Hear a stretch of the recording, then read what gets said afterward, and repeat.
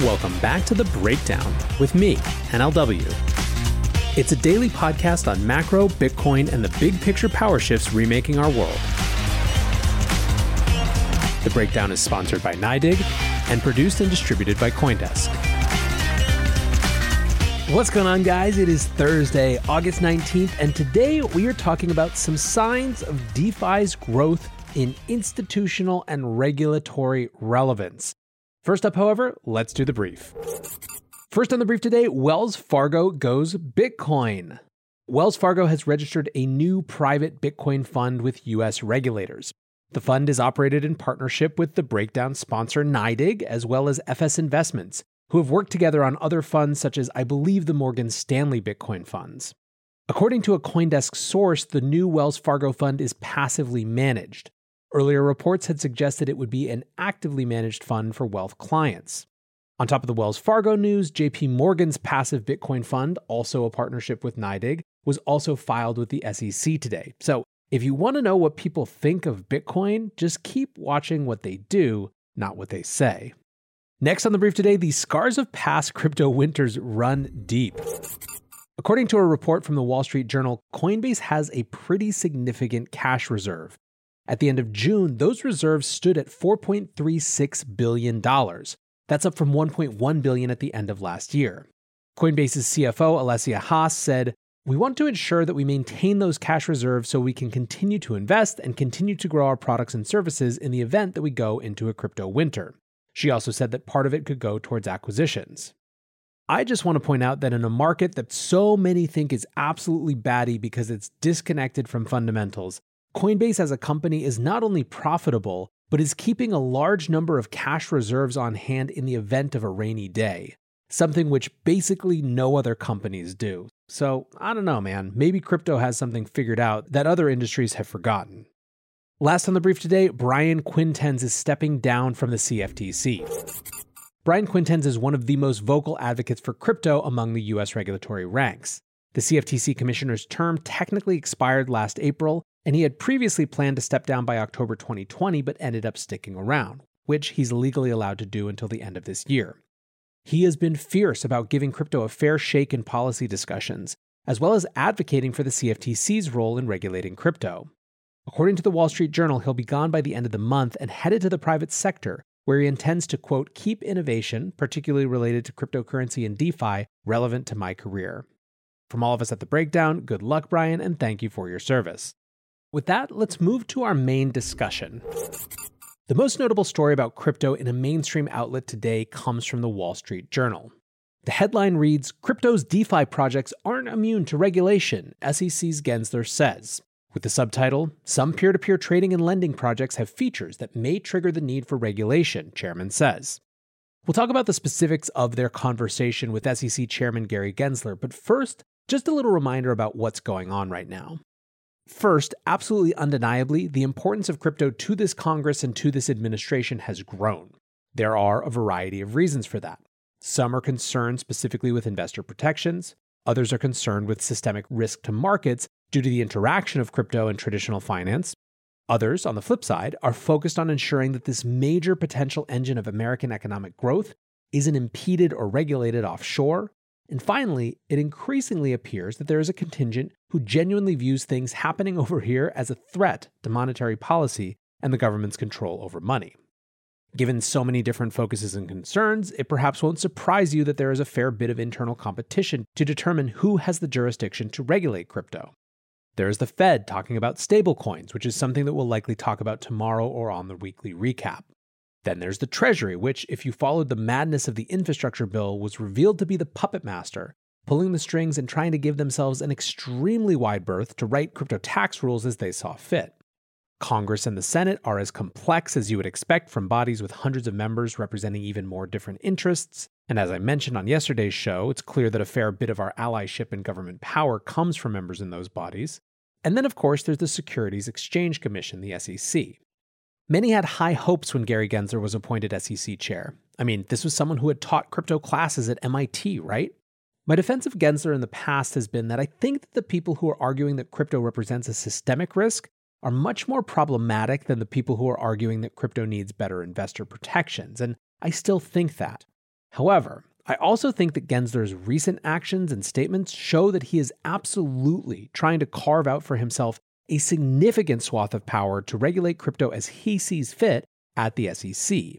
The problem I have with this is that it sort of assumes by default that all these digital assets are securities. This is different from the approach that some have suggested of the relevant offices coming together in a working group to come up with a shared assessment of who should be regulating what and how, which just kind of makes sense to me.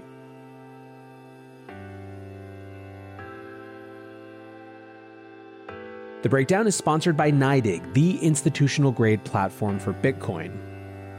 As longtime listeners know, NYDIG is a major force in the Bitcoin space, and they're now making it possible for thousands of banks who have trusted relationships with hundreds of millions of customers to offer Bitcoin. That mainstream access is critical for all of us, and you can learn more about it at nydig.com/NLW. That's nydig.com/NLW. The latest front that Gensler has opened up in his war to get more authority is this interview with the Wall Street Journal. Here are some of the highlight quotes. The WSJ writes, but Mr. Gensler, who took over in April, said projects that reward participants with valuable digital tokens or similar incentives could cross a line into activity that should be regulated, no matter how decentralized they say they are. Quote, there's still a core group of folks that are not only writing the software like the open source software, but they often have governance and fees. There's some incentive structure for those promoters and sponsors in the middle of this. Going on, he said the term DeFi is, quote, a bit of a misnomer. These platforms facilitate something that might be decentralized in some aspects, but highly centralized in other aspects. So a couple problems. First is that he seems to be using a recent SEC action against a company that was using DeFi as a marketing term to reflect the whole industry, when the whole point of their action against this firm is that it wasn't DeFi at all, and it wasn't a firm that anyone who's involved with DeFi has any interaction with. So already we have a definitional issue there. I don't think I've ever heard anyone argue that the SEC shouldn't go after scams, so there's that. Second, with the caveat that I'm not a lawyer, it does seem to me sort of patently obvious that there are some areas of the way that DeFi works that might challenge the way that we designate securities today. One of the key determinants of a security is not just the expectation of profits, but the expectation of profits based on the work of others. Where DeFi gets complicated is the extent to which the work of protocols is being done by the people who hold and earn the token, stakers and liquidity miners. As C. Aaron Murphy writes, in DeFi, fees go to users of dApps, not protocol creators, dear Gary, as do liquidity mining rewards. Gensler's focus on founders is concerning to some others as well. Larry Cermak from The Block wrote, what's troubling is that he's basically hinting at going after DeFi founders and devs because they still maintain the code and play a role in governance. Mike Dudas, formerly of The Block, now over at Paxos, hits at even more of the hypocrisy or at least confusion of the mission of the SEC here. Wealthy, accredited US investors can invest in all DeFi and crypto projects easily via non-US entities. So the only thing Gensler is protecting is small investors from having a fair shot at accruing the knowledge, wealth, benefit, and participation in the future of finance. Dudas also writes, it's going to be fun when the future of finance all moves offshore and the US loses out on the benefits. Well done with the continued own goals. As for my take, I do think that there are credible discussions to be had about whether all of these assets a priori constitute securities. I would have hoped for different, but so far Gensler feels very much like a, when you're a hammer, all you see are nails kind of an SEC leader. Once again, Commissioner Hester Peirce finds herself a voice of reason for creating space for the possibility, just the possibility, that a securities framework developed 4 decades before the first personal computers, 6 decades before the beginnings of the commercial internet, and 8 or 9 decades before the invention of Bitcoin might have some gaps when it comes to working for a natively digital age. The counterpoint, of course, is that there was never going to be a time that DeFi wasn't going to come under regulatory scrutiny. In fact, it seems in so many ways designed to be regulatory catnip. I suppose now feels as good a time as any to try to actually get that sorted. And speaking of get it sorted, there are definitely some moves to shore up DeFi's regulatory vulnerabilities. Specifically, I'm seeing more and more discussion about separating decentralized protocols from centralized user interfaces. Check out, for example, this effort from investor Adam Cochran. He tweeted the other day, over the past months, it's become clear the importance of decentralized front ends for DeFi protocols. For that reason, I've started building out and funding a DAO to create them. We know that in many jurisdictions, regulators are putting undue pressure on protocol developers by going after the front ends the protocol team maintains. with loose arguments about the separation of that front end from the protocol itself. Given that, I'm starting an initiative called Open Frontends to design lightweight, standalone, unofficial, open source front ends for each major protocol, one by one. I'll be personally funding the first few front ends, but in the future, move it to a model where it generates funding from Gitcoin grants and from DAO-managed referral revenue for any protocol that has affiliate programs. The goal here is not to replace the front end of any project, nor to create high-quality front ends, but instead create front ends that are highly self-contained, reliable, and lack the need for human update. Being able to access and use DeFi projects in any jurisdiction, on any device, with any level of connectivity is an important equalizer and right.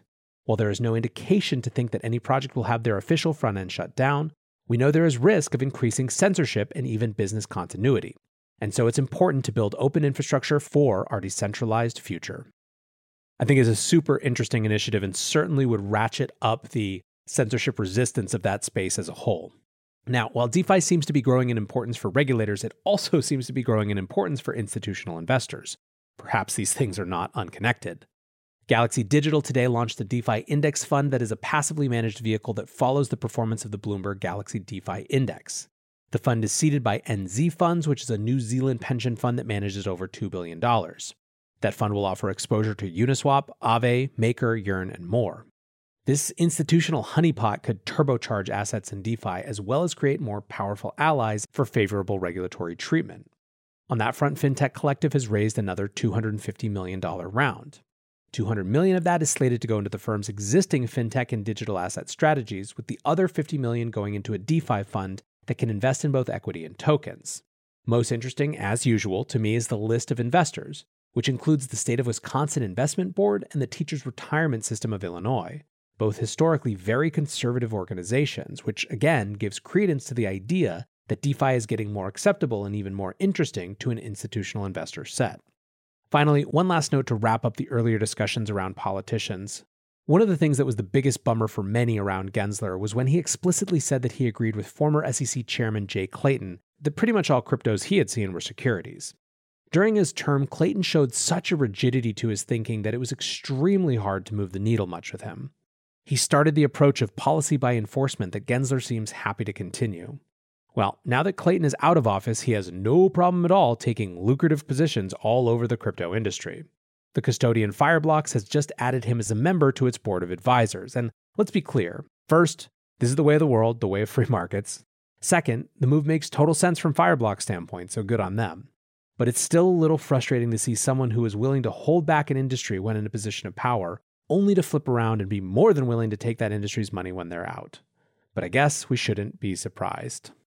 Anyways, guys, I hope you're having a great week, and I appreciate you listening as always. Until tomorrow, be safe and take care of each other. Peace.